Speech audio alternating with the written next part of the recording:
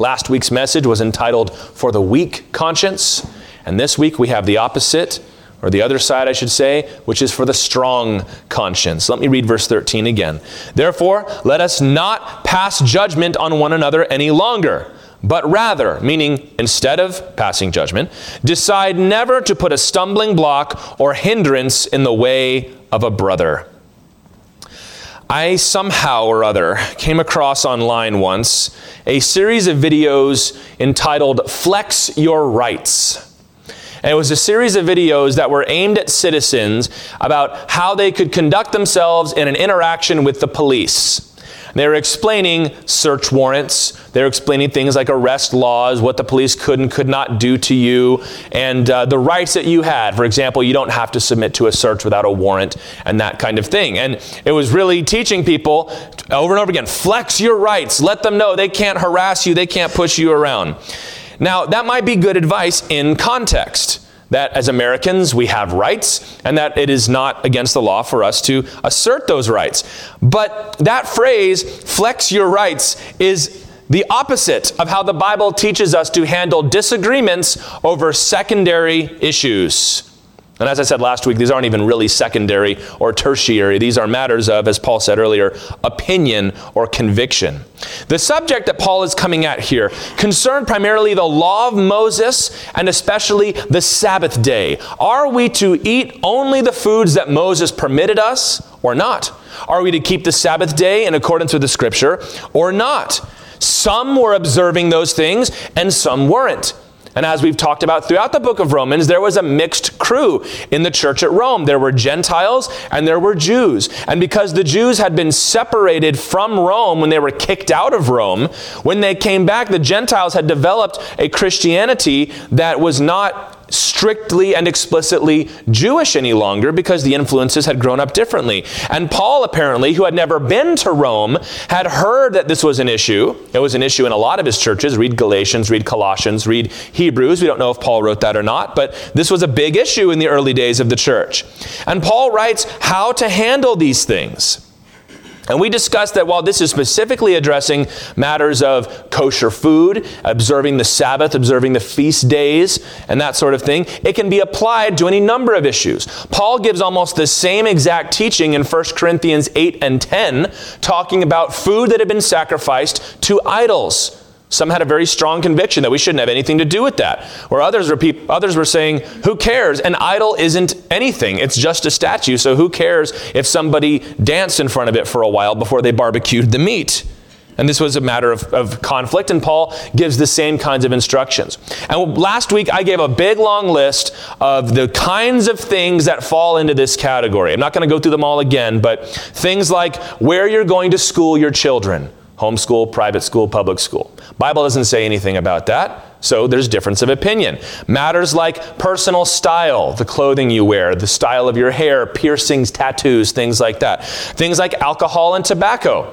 Things that either are not addressed in Scripture or which there is instruction given about the abuse of these things, but not about their use themselves. There's difference of conviction in the church. Political differences can fall into this. Church style can fall into this. I prefer more gospel, I prefer more hymns, or I prefer contemporary worship. I want the lights down and I want colored lights and a little bit of smoke. I want things to look like an old cathedral from the Middle Ages. That's how I worship. There's differences of opinions. None of these things are explicitly commanded or prohibited in Scripture. And where there is no explicit commandment or prohibition in Scripture, there is liberty. And that's what we talked about last time. So the first half of verse 13 summarizes everything Paul has said up to this point. Therefore, let us not pass judgment on one another any longer. And that is what we talked about last time. So I'm not going to get into it so much today, although there is some interplay between these two lessons. Passing judgment meaning you don't evaluate somebody's status or maturity or acceptance as a Christian based on things that have nothing to do with matters of sin or the grace of Jesus expressed in the gospel. God has already accepted us, and it's not up to you to judge anybody. But the other half of verse 13 is today's lesson, when he says, but rather decide never to put a stumbling block or hindrance in the way of a brother. So if last week's lesson for those of you who have a weak conscience was to not judge each other, those of you who have a strong conscience, your lesson is never put a stumbling block before another person. I'm going to remind everybody, as I did last time, that we need to be respectful to one another even as we listen to this message. And some of the things I'm going to say are going to be said very strongly in one direction. And so some of you are going to be really approving of that, and some of you it's going to be a little challenging for you. So, as I said last week, maybe our amens and our yes lords and the little nudges we give each other, maybe hold off on some of those this week, because we're talking about getting along on matters with which we disagree. So let's not be staking our flag out there for everybody to see, and we can know who's the first church of the right on and all the rest of it. So just be respectful even as we listen. I'm not saying everybody's got to be all quiet and sober, but I think you understand what I'm trying to say. We're looking at the other half. And so I intend to talk about the other half as fully this week as I did last week. And the key definition we have to look at in order to understand this passage is what Paul means by a stumbling block. Because he's going to use that word a lot. And when I was growing up in youth group, I heard that word stumble an awful lot thrown at me from various youth leaders. So we've got to know what this word means. The Greek word is scandalon. You can hear our English word in there, can't you? Scandal. It comes from this word, stumbling block, which literally means a trap or a snare. Now think of a bear trap where you're walking through the woods and it clamps on your leg, or one of those things that, whips you up in the air and hangs you up by your leg. I don't know if those are real, if they're just in pirate movies, but they're cool anyway. That's a stumbling block, all right? This is anything. Here's a definition. A stumbling block, a scandalon, is anything that causes another Christian to sin. That's an important definition. More specifically, and we'll be expanding on this as we go through, anything that causes another believer to waver in their faith or to violate their faith. Or in some contexts, when it talks about a stumbling block, it doesn't just mean to trip up and have a hard day in your faith, but to lose your faith entirely. For somebody to stumble and then to fall, that's what the Bible means when it talks about falling away. So if we're going to use the illustration, as the Bible often does, of the Christian life as a walk, that we're walking a narrow road, don't put something in front of somebody that will cause them to trip and then to fall and no longer walk along that road. Now, as I say that, that might seem a little more intense than what you're used to when you hear that word, stumbling. Well, that's just causing me to stumble. Well, slow down there, friend, because stumbling is a very serious thing. It can lead to the loss of somebody's faith. It can cause them to walk away from Jesus or to act in such a way that they're no longer bearing good fruit. Let's look how Jesus put this. Now, the ESV doesn't translate this verse with the same English word, but it's the same Greek word. So let me read this. He said, "Whoever causes one of these little ones who believe in me to sin, it would be better for him to have a great millstone fastened around his neck and be drowned in the depths of the sea." There's gentle Jesus, meek and mild for you right there. It says, you might as well just tie yourself to a giant rock and jump in the ocean rather than let me get hold of you. If you're going to, he says, cause one of my little ones to sin. That word, cause to sin, is the Greek word scandalizo. To scandalize. It's the same thing. To ensnare or entrap or cause to fall one of my little children. He says, whoever acts in such a way that it causes one of these kids to walk away from the true and living God, you got trouble coming your way. So this is what we're going to determine not to do. And I think when we understand what that is, none of us would want to do that. We want to see people saved. We want to be evangelists. We don't want to be putting stumbling blocks in front of people. We want to be helping invite them into the congregation. So the principle, I hope, is well understood. But what Paul is going to tell us is that while we are free in Christ Jesus, and everything I said last week remains true, to exercise your freedom at the expense of your brother's salvation is a sin. I think we can get that, right? Say, well, I'm free in Jesus. Yes, but if your exercise of that freedom causes your brother to sin or to fall or, God forbid, to renounce Jesus Christ, then it's not freedom anymore, is it? So let's keep going. That's the statement of the principle, and he's going to explain it now a little further in verses 14 through 18. I know and am persuaded in the Lord Jesus that nothing is unclean in itself, but it is unclean for anyone who thinks it unclean. For if your brother is grieved by what you eat, you are no longer walking in love. By what you eat, do not destroy the one for whom Christ died. So do not let what you regard as good be spoken of as evil. For the kingdom of God is not a matter of eating and drinking, but of righteousness and peace and joy in the Holy Spirit. Whoever thus serves Christ is acceptable to God and approved by men. When you understand that very strong definition of stumbling block, words like do not destroy the one for whom Christ died make an awful lot more sense than what we tend to say, which is I was offended by that. Right? He says, you're destroying the one for whom Christ died. Now, in verses 20 to the end of the chapter, Paul is going to give some very, very clear and very specific and practical application for those who have strong consciences. But before he does that, Paul wants to make sure that there is no misunderstanding about the theology and the truth behind this discussion.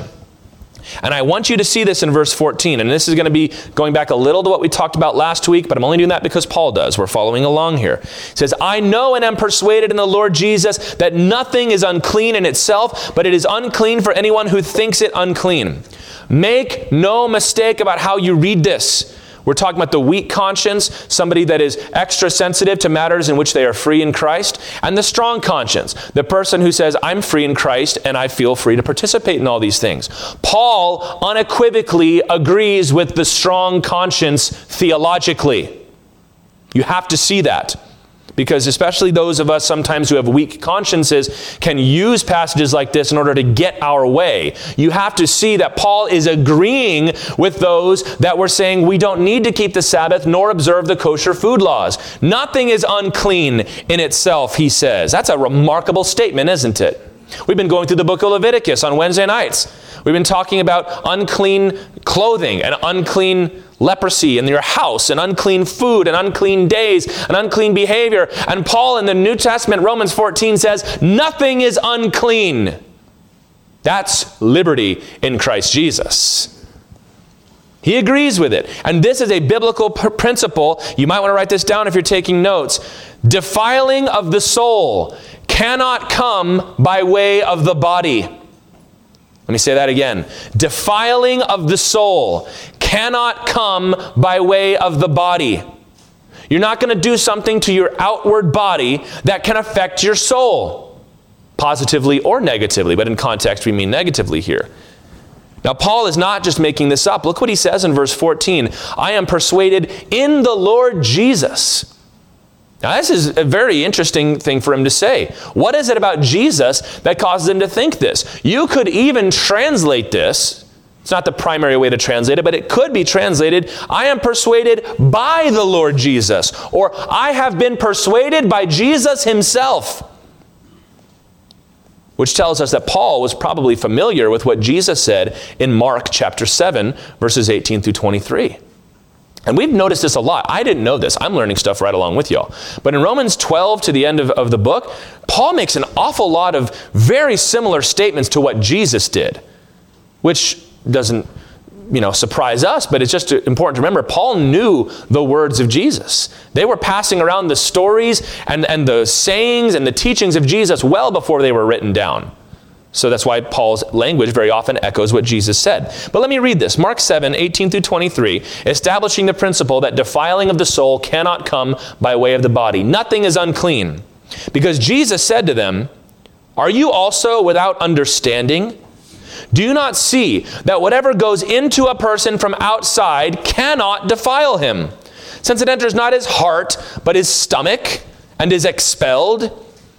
And then Mark gives us a little parenthesis here explaining what Jesus meant by that. Thus he declared all foods clean. And he said, what comes out of a person is what defiles him. Amen? It's what comes out of a person that defiles him. For from within, out of the heart of man, come evil thoughts, sexual immorality, theft, murder, adultery, coveting, wickedness, deceit, sensuality, envy, slander, pride, foolishness. All these evil things come from within, and they defile a person. So when Paul says, I'm persuaded in the Lord Jesus, he likely has this teaching in mind. That Jesus declared all foods clean because he said you can't be defiled by something going inside of you and only touching your body. Your heart, your soul is something different. It's similar to when Jesus said, don't fear those that can only kill the body, but fear the one that can kill body and soul in hell. So that's where Paul is getting this. Nothing is unclean of itself. And I can add, by using the term unclean, and later on he's going to use the term clean, Paul is explicitly using legal terminology. And that's legal with a capital L. Law of Moses legal terminology. Clean and unclean. He's going back to his Jewish roots when he uses these words. But he uses them to make a very New Testament point. Nothing is unclean in itself. Physical things do not have moral characteristics. Those are matters of the Spirit. So you cannot eat something and thereby damage your soul, or drink something, or attend some event, or go somewhere, or be in a place. Things that are in the physical don't affect your soul.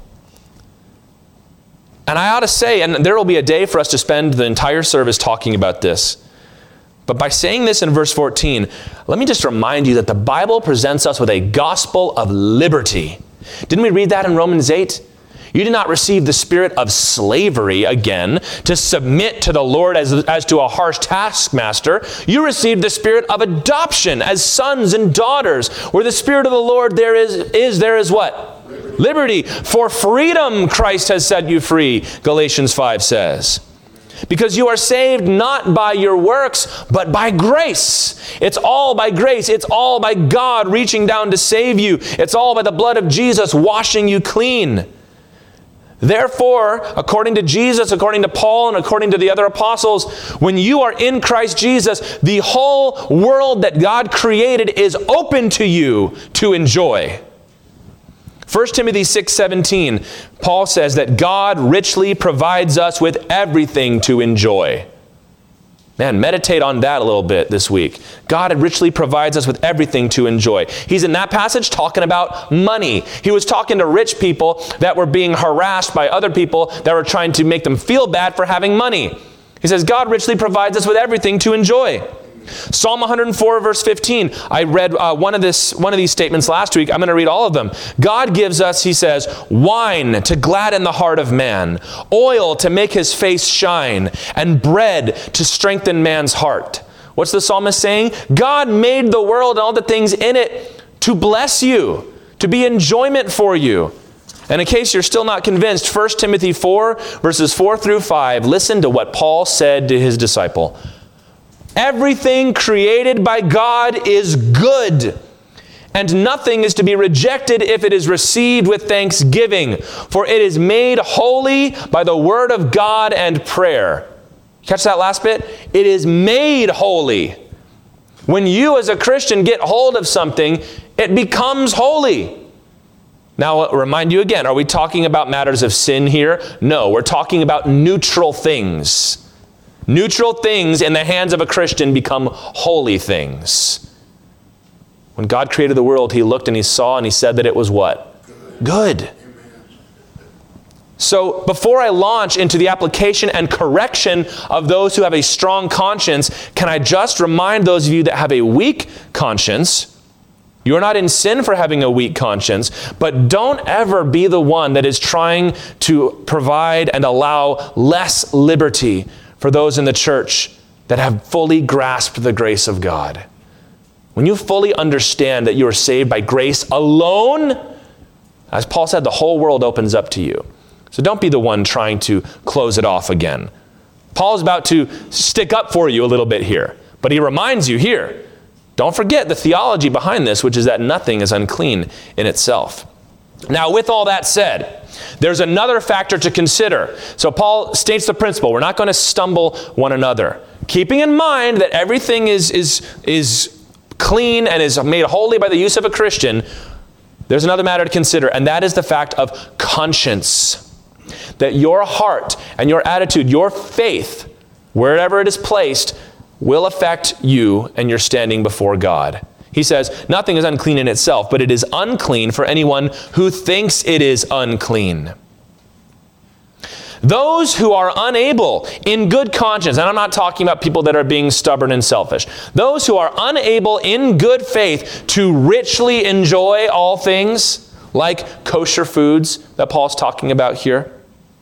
Those who just cannot shake the fact that this is wrong. Those who might know intellectually that we are free in Christ Jesus, but in their heart, that when they come to the moment to do this thing, their conscience is going crazy, their heart is thumping out their chest, and they just can't bring themselves to do it. Somebody in that position, Paul says, has a weak conscience. And for that person to engage in that activity would be unclean.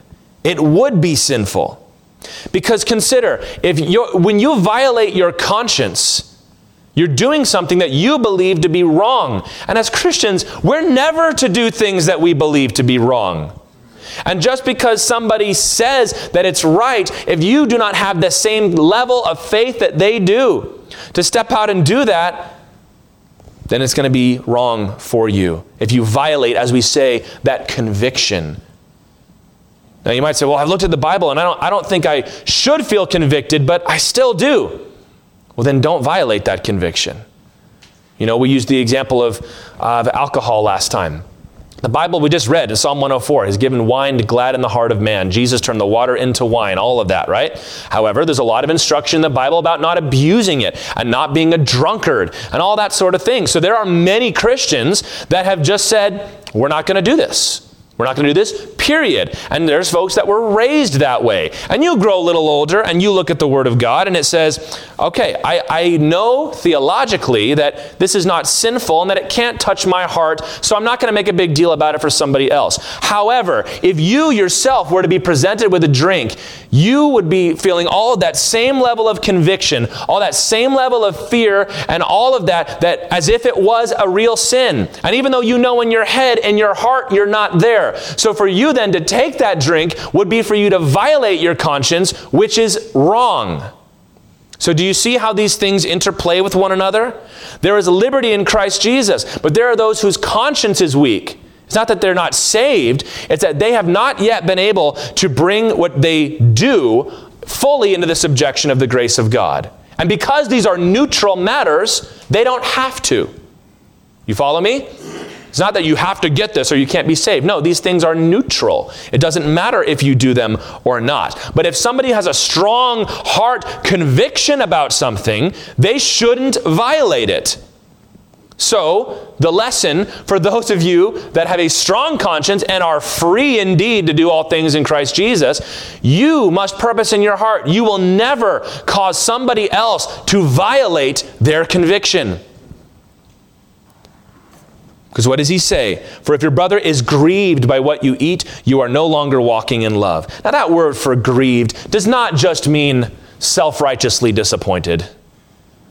Oh, I heard that you're sending your children to public school. Well, I guess some people are, going to do what they're going to do. And, the Lord will bring you along, I guess, someday. I'll pray for you. That's not being grieved. That's being a Pharisee, right? That's being somebody that's going to try and push your opinions on these neutral matters on somebody else. Grieved doesn't mean to be disappointed. It's like we say, to come to grief, to be shipwrecked. Like we talked about, to be smote in their heart. I don't think it's right for me to eat meat. I was invited to a Christian barbecue, and while I was there, I ate meat, and I just can't get over the fact. It's all I can think about. It dominates my quiet time. I can't hardly pray or lift my eyes to heaven because I did that. That's what grieved means. Why would you ever do that to somebody? That's the lesson. That's what it means to stumble a brother or sister in Christ. To be a stumbling block for somebody is to pressure, insist, or command that they violate their conscience. Now that command one is pretty easy, right? We're never going to tell somebody they have to engage in something that is neutral. And if you are doing that, maybe you should reevaluate your priorities. But even still, we're not going to insist. No, I really think you should. Oh, you think we ought to worship on Saturday instead of Sunday? Well, you really ought to worship on Sunday. It's what the rest of us are doing. Paul's point is, who cares what day you worship on, right? Nor pressure. What does it mean to pressure somebody to violate their conviction? Oh, come on. Come on. What's the big deal? Well, I know it's not a big deal, but I just don't watch movies like that. Come on, we're all going out. It's going to be great. We're going to have fun. I'll give you one of my convictions here. I don't watch demonic horror movies because I'm a pastor. I might have to deal with some of that one day. I don't need Hollywood's opinions in my face, right? I don't need their creative CGI rendered ideas of what this stuff might look like. But listen, there's nothing in the Bible about doing or not doing that. But for you to come to me and be like, Tyler, come on, it's not a big deal. It's just TV. It's not real. And don't we have liberty and freedom over demons in Christ Jesus? It's like if a Christian was in this movie, it'd be over in 5 seconds. So who cares? Well, stop doing that. I mean, that's true, isn't it, right? You see some of these movies and the pastor is scared to death. I'm like, brother, step up and just, in the name of Jesus, cast that thing out. But I'm getting off track here. The point is, for you to come to me and insist or pressure me, Tyler, come on, you're the pastor. You're the one that taught us that these things have no power over us. So why are you letting it? Just come on, we're going to have fun. Just, you can close your eyes at the scary parts or whatever. Don't do that. Don't do that to each other. Because if I have determined before the Lord I'm not going to do this, but because I want to be good buddies with you and I love you guys, I convince myself and talk myself into going, and then I get there and my conscience smites me in the middle of it, you have been the cause of me sinning. And what did Jesus say about those that cause his little ones to stumble? He said, don't let me get hold of you. You might as well take a long walk off a short pier with a millstone around your neck rather than let me get hold of you, Jesus said. It's ultimately a failure to show love. And what I just gave was a pretty mild example, right? But what if somebody is so convinced of this and they continually do this, like week after week after week? In this case, it seems what was happening is that they were eating non-kosher foods in the church gathering. And I used this example last time. Imagine there's an old Hebrew man that comes to faith in Jesus, but he spent his whole life keeping kosher and doing what he can and not even eating meat, period. He wants to be like Daniel and make sure he doesn't defile himself. And now they're in the Christian church, and all his brothers and sisters they're having bacon and pork chops and everything else. And, he's sitting there and he wants to engage in the liberty that he has in Christ, but he just doesn't feel right about it. And then finally one day he does, and he can't believe that he did that, and all the things his parents said are coming back to haunt him, and all these scriptures from the Old Testament, but then he comes back the next week and he does it again, and he does it again, and now he is trapped in a perpetual cycle of violating his conscience before the Lord. You violate your conscience long enough, that's not a good thing, is it? You're training such a person to defile their conscience. And then that person eventually goes, well, you know what? If this isn't real, if I can deny my conscience here, I can deny it somewhere else. And then they come to grief. And what is a good thing? It says, so do not let what you regard as good be spoken of as evil. Meaning, don't let your exercise of your liberty be the cause of somebody else to fall away. Now, the biggest thing, like we just said, but the biggest things that strong conscience Christians will say is, it's not a big deal. It doesn't matter. And as Paul said in verse 14, they're right. However, if it truly doesn't matter, for you to make that such a point of emphasis for you that it becomes a point of failure and falling away for another Christian, that's not liberty. That's selfishness. That's lovelessness. If it truly doesn't matter, why are you making such a big deal out of it? You follow me?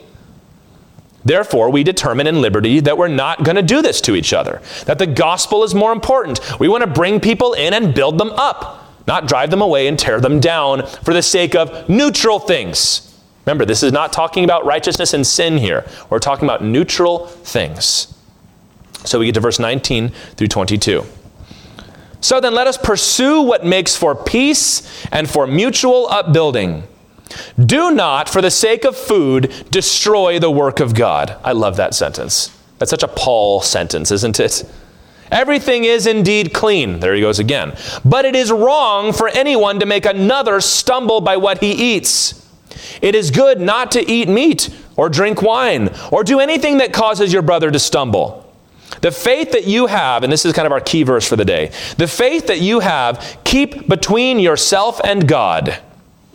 Blessed is the one who has no reason to pass judgment on himself for what he approves. You can see that play on words at the end there, right? We started out by saying not judging each other. He says, how blessed are you if you don't have to judge yourself because your Christian liberty led to somebody else losing their faith. So instead of stumbling one another, our goals are, number one, he says in verse 19, peace. Now, we're really not going to get into this half so much, but I hope you'll do it at the home fellowships. And I heard, by the way, every home fellowship had great discussions on this one. But peace, meaning we're not going to fight about this stuff. Like today, we're kind of talking about the big picture, but like the more immediate concern is this does not need to be a usual topic of conversation for us in the church. If you know you're going to fight about it, shut up about it. See, I'm not quite as pithy as Paul, but right, if you know you're going to fight about it, then shut up about it. And the second is mutual upbuilding. That word for upbuilding is oikodame. It means literally house building. House building. To build something up, to build the house. We, as Christians, are to take responsibility for each other's growth and maturity as a church. Because the church is Christ's body. The church is Christ's house that is being built. 1 Peter chapter 2, verses 4 and 5 reminds us of this truth, that we are the house of Christ. As you come to him, a living stone rejected by men, but in the sight of God, chosen and precious, that's Jesus. You yourselves, like living stones, are being built up as a spiritual house, to be a holy priesthood, to offer spiritual sacrifices acceptable to God through Jesus Christ. Now, Peter there, he compares us to a house. Jesus is the cornerstone, and every one of us is another stone built on that foundation. And he actually, not just a house, but a capital H house, a temple, a house of the Lord where sacrifices will be made, and that we are priests, right? And that language, both what Paul is pulling on and what Peter is pulling from, comes from Isaiah chapter 28, verse 16. You can go look that up in your own time. Where the Lord says, I lay a foundation stone in Zion.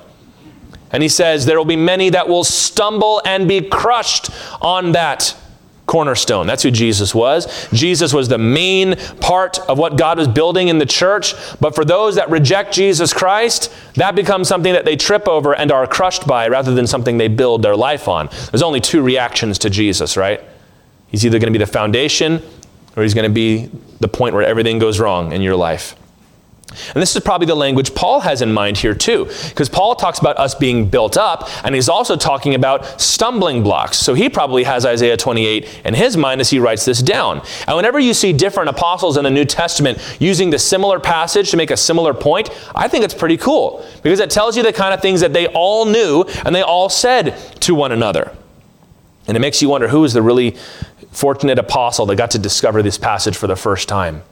Right? Whether it's this one or another, and then they all get to bring together and like, oh, did you hear what Philip had to say in his sermon the other day? No, send it to me. Well, he's talking about how we're being built up. We're kind of like a new temple. Yeah, and Jesus is the cornerstone. Yeah. So I love seeing this kind of thing, this I guess you call it intertextuality in the New Testament. Now, knowing that we're being built up, that the church, Jesus is our foundation stone, and we're being built up, don't tear it down. Don't destroy what God is building. Don't find a stone and force it out of the wall and try to play Jenga with God's church. Certainly not for neutral matters of opinion. Are there days when we've got to exclude somebody from the fellowship of the church? Yes, over matters of sin and wickedness, not over matters of opinion and preference and conviction. Now, this is where we could very easily launch into a strong attack on those that engage in Christian liberties that we don't approve of. So I see what he's saying is it's good not to eat, so you just need to stop engaging in all that liberty you've got because I don't like it. Well, that's not what Paul's getting at. He says there again, everything is indeed clean. You see how careful he's being not to pull the rug out from under those that were exercising their Christian liberty, while also teaching them to love their brothers and sisters. Yes, everything is indeed clean, but that's not the only consideration. He says that it is a positive good. Check this out now. Rather than flexing our rights, it is a positive good to abstain from your liberties for the sake of another Christian's sanctification. You ever hear that again? It is a positive good, meaning you do it, it is a mark to your credit. If you are willing to give up your liberty for the sake of another Christian's sanctification. You might want to turn to this. It's a longish passage, but I do think it's appropriate to read the whole thing. In 1 Corinthians chapter 8, verses 8 through 13, Paul's making the same point, but he lays out this explanation much more practically. And it I think, will help us as we try to apply this to our own lives. The issue here, as I said before, was Christians were eating meat that was sacrificed to idols. So the meat would be perhaps offered in the temple to Apollo or to Diana or something, and whatever wasn't used in the sacrifice could be sold. Or perhaps they attended an event. These temples were often like civic centers and that sort of thing. So maybe your guild has a meeting, or your job as a business convention at the temple, and they're offering sacrifices to the gods and then bringing the meat over. Well, you're not worshiping the gods, but who cares about the meat? Because that's not a real God, and it's not like I'm bringing something demonic into my body, because it's just food. But there were some Christians that had such a strong conscience about this that I'm not even going to touch the meat that was offered up to Jupiter. I mean, come on. I'm not doing that. It's a similar example. But look at what Paul says in 1 Corinthians 8, verses 8 through 13.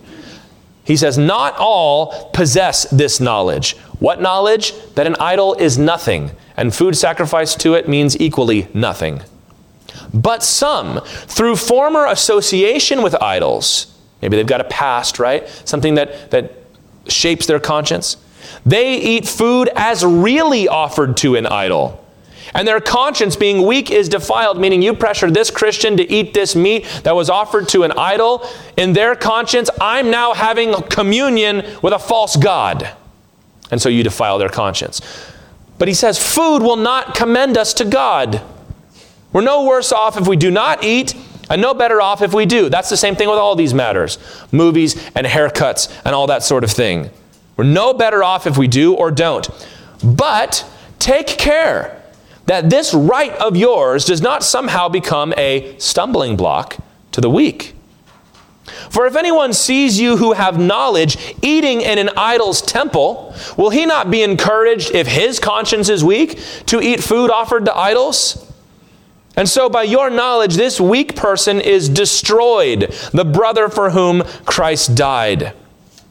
He says, yeah, you might think it's fine, but then somebody sees you doing that, and they think, well, I guess I can do it too. I guess idolatry is okay for Christians after all. Thus, sinning against your brothers and wounding their conscience when it is weak, you sin against Christ. Therefore, wrapping it up, if food makes my brother stumble, I will never eat meat, lest I make my brother stumble. Do you see what Paul is saying? He goes, yeah, the idol means nothing. And if they're going to give you free food in the name of some God that doesn't exist, who cares? You have liberty in Christ Jesus. However, if there's somebody that you regularly associate with who just can't shake the idea that this is the real thing, we're eating demonic food, and they see you doing that, and then they're therefore led to do that same thing, he goes, what have you done? He says, so therefore, I'm willing to not eat meat, period, Paul says, if that's what's going to make somebody stumble. Now, it's a different issue he's addressing in Romans 14, and it's different issues that we ourselves address today. But the same principle applies. We ought to be willing, we who are strong in our consciences, ought to be willing to set aside our rights for the sake of our weaker brothers in Christ. Yes, I am free to do this in Christ Jesus, but I love her, I love him so much that the last thing I want is to corrupt their conscience or to make them fall. So you know what I'm going to do? I'm not going to do it. I'm going to abstain for their sake. That's true Christian love, isn't it? That's like how Jesus set aside every right and privilege he had in his heavenly authority to come and dwell among us as a man. He gave all of it up for our sake. We ought to be willing to set aside our rights for the sake of our weaker brothers in Christ. Now, what this does not mean is that the weakest conscience in the church sets the tone for everybody else. And by that, let me phrase it differently. This does not mean that the most opinionated people in the church get to boss everybody else around. You following me on this? Well, if you do that, you're going to make me stumble. Really? Or are you just being bossy? I might lose my salvation if you do that. Are you okay? It's like, you know that, and you're going to come in and bring that up to me? Like, I'm not saying you can't even bring these things up, but many churches will do this, where there's one strong personality that has an opinion on everything. And they seem, in Pauline terms, they have a weak conscience on everything. I remember I was at a church one time and I was guest speaking and had a great time, but I came down and somebody was telling me about how much they love the Bible study. Oh, thank you so much. And he said, it's good to see young people that are following Jesus. I'm like, yeah, amen. Praise the Lord, brother. Thank you. I want to see more of that too. He goes, all these young people who, underline things in their Bibles. And I kind of did one of these. Because it has Amin's all underlined. He says, that book is sacred and these young people are defiling the Word of God. And it's like, does the Bible say anything about that? It does not. But I could tell this guy was not legitimate. If he were to underline something in his Bible, he's not sinning against the Lord. But what is he doing? He doesn't like that the culture is changing. And he wants to use the church as a stick to beat up people that are changing with the culture. That's not what the church is for. So let's just remember that as we go on.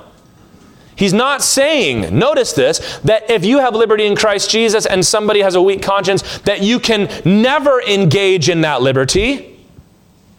What does he say? Look at this. This is very careful. The faith that you have, keep between yourself and God. Between you and God. There's a subtitle to this message that I haven't posted, but today's message is called For the Strong Conscience. Subtitle, Not Everything Needs to be Posted to Instagram. Keep your faith, meaning in this context your Christian liberty, between yourself and God. This means in the privacy of your home, or when you are on an outing with your family, when you're in a group of like-minded friends, when you're in some neutral context where you cannot expect that your Christian brother is going to show up and be offended, there is no reason to abstain from the liberty you have in Christ Jesus. If you're in that kind of context, Paul says, then enjoy the liberty. God gave us all things richly to enjoy. To insist otherwise is what is called legalism. When you start to take your beliefs about certain things and not just say in the church, let's be respectful to one another, but you're saying anywhere I see you, might see you, or could potentially see you, you can't do it there either. Well, now you're starting to take the place of the Holy Spirit in somebody else's life. Between you and the Lord, engage in your liberty at home. When you're doing something with your family out somewhere, when you're with other believers that share your conviction, okay, that's fine. In a neutral context, as I said. But among the church, meaning here, meaning at a retreat or a missions trip or a home fellowship, or when you're having certain brothers and sisters over for dinner or any of that kind of thing, your conversation and your conduct need to be a little more circumspect. Those of you who have a strong conscience. If you are a place where you can reasonably expect to interact regularly with a brother or sister in Christ that has a weak conscience, you need to be more careful.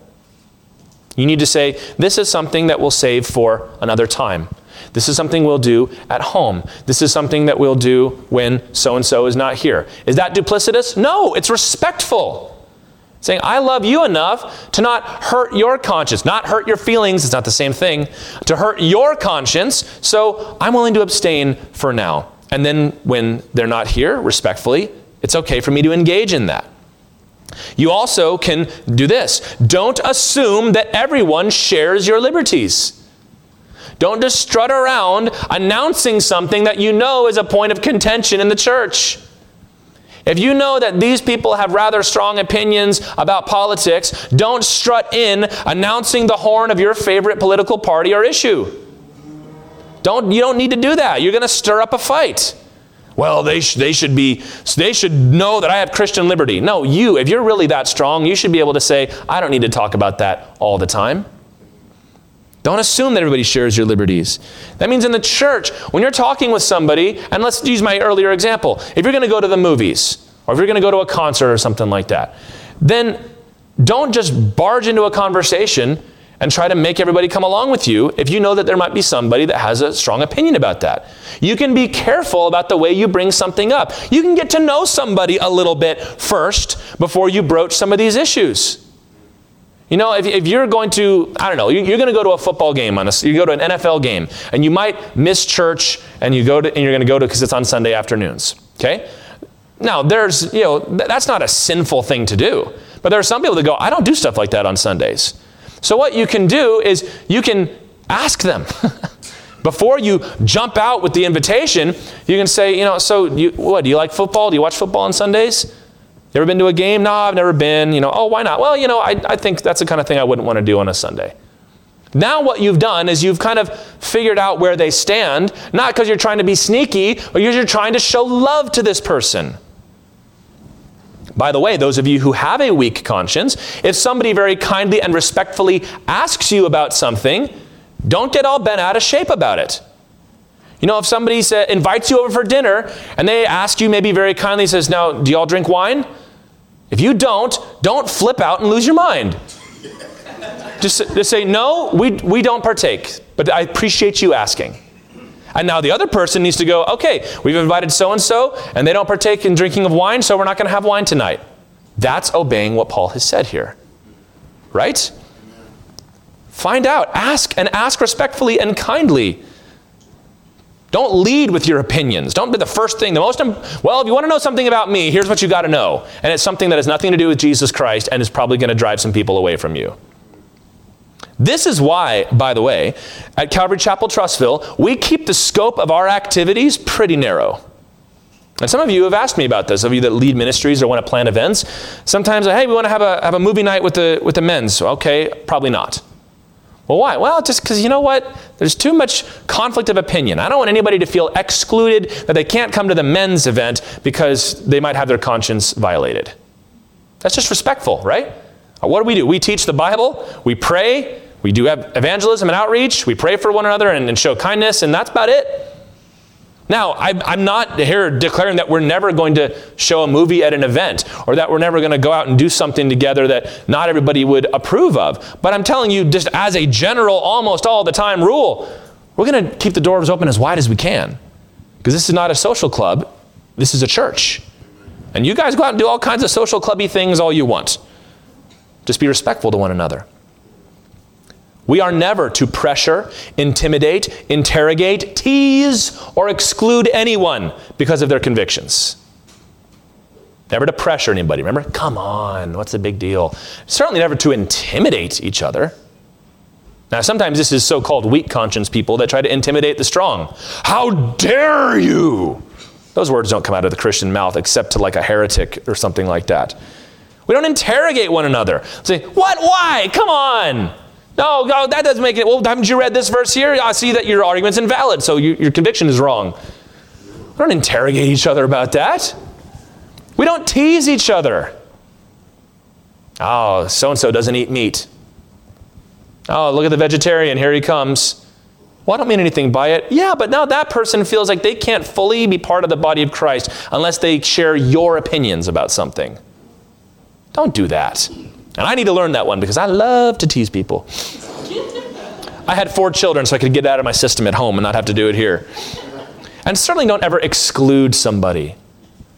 Now look, there might be certain things that you enjoy doing that somebody else has a strong conviction about. Maybe some of y'all, you love to play video games together, and there's somebody at the church that just doesn't feel right about that. I'm not talking about, I don't understand them, I don't like them. Like, I don't think it's right for me to play that kind of game. I don't want to play Call of Duty because I know it's World War II, but it's like it's shooting, it's killing, I don't want to do that. Okay, well don't structure your entire friendship then around Call of Duty so that this person is slowly pushed to the margins and can't be fellowshipping with you any longer. I'm not saying you got to totally change everything you do, but sometimes it's okay to say no. Now listen, when I talk about this, In this age of posting everything online, if I've got an opinion, it's going on the internet. If I'm eating breakfast, it's going on the internet, right? And if I'm going to a concert, then you know it's going on the internet. But you've got a brother or sister in Christ that is going to be like, you know what? I was saved out of that rock and roll lifestyle, and I don't ever want to go back to that. And now here's some other Christians. Am I wrong? Maybe I should go. Maybe I should get back into it, and knowing that it's going to be a temptation and a snare for them. I'm not talking about social media, but it certainly applies there. You ain't got to post everything online. Aren't we all kind of culturally over social media anyway? I am. Maybe that's just me. I don't know. But the lesson, or I should say the trend that has happened is because we've grown accustomed to posting everything we think and opinionate and believe, that the thought of somebody coming and saying, keep that to yourself, feels restrictive. Oh, so you tell me that I can't exercise my free speech in the land of the free and the home of the brave? Well, maybe not always in the church. You're going to tell me? No, I'm telling you to love each other. That's more important than that. It's more important, isn't it? And I will say this too. By the way, if you feel constricted because you can't exercise a neutral matter as much as you want, wherever you want, whenever you want, as loud as you want, you might need to readjust your priorities. If the most important thing about you has nothing to do with salvation by grace through faith, something's up. And if you find yourself unable to say no, as in, I can't stop doing this neutral thing, are you really free? Oh, the Bible doesn't say anything about smoking. You know what? You're right. But I can't stop. And maybe you shouldn't do that around other brothers and sisters. Well, I have to, or else my fingers get twitchy. Okay, then are you really free in Christ Jesus? Are you free to say no, just like you're free to say yes? In the early church, in Acts 15, the issue was keeping the Mosaic law, as it was pretty much the entirety of the New Testament. The issue is keeping the Mosaic law. Paul and Barnabas had gone to all these churches in Galatia, the church in Antioch, and they were telling the Gentile Christians, you don't have to be circumcised or keep the law of Moses to be saved. Isn't that great? Well, there were an awful lot of Pharisees in the early church. Paul was one of them, by the way. But there are a lot of Pharisees that were still having trouble letting go of that old Pharisee attitude. And so they got all upset at Peter and Paul and Barnabas, and they were fighting over, they've got to be circumcised. Haven't you read the law? They've got to keep kosher. They've got to go to the synagogues, all of that. Well, they have a council in Jerusalem in Acts 15 where they decide, what are we going to do? And Peter stands up, and Peter says, look, God poured out his Holy Spirit on these Gentiles before any of that happened. And we can't even keep the law ourselves, we Jews. So how are we going to try to put this on them? Then Paul and Barnabas stood up and they gave all their testimonies of all these Christians that were Gentiles, but they were brought into the worship of the one true and living God and his holy Messiah, Jesus.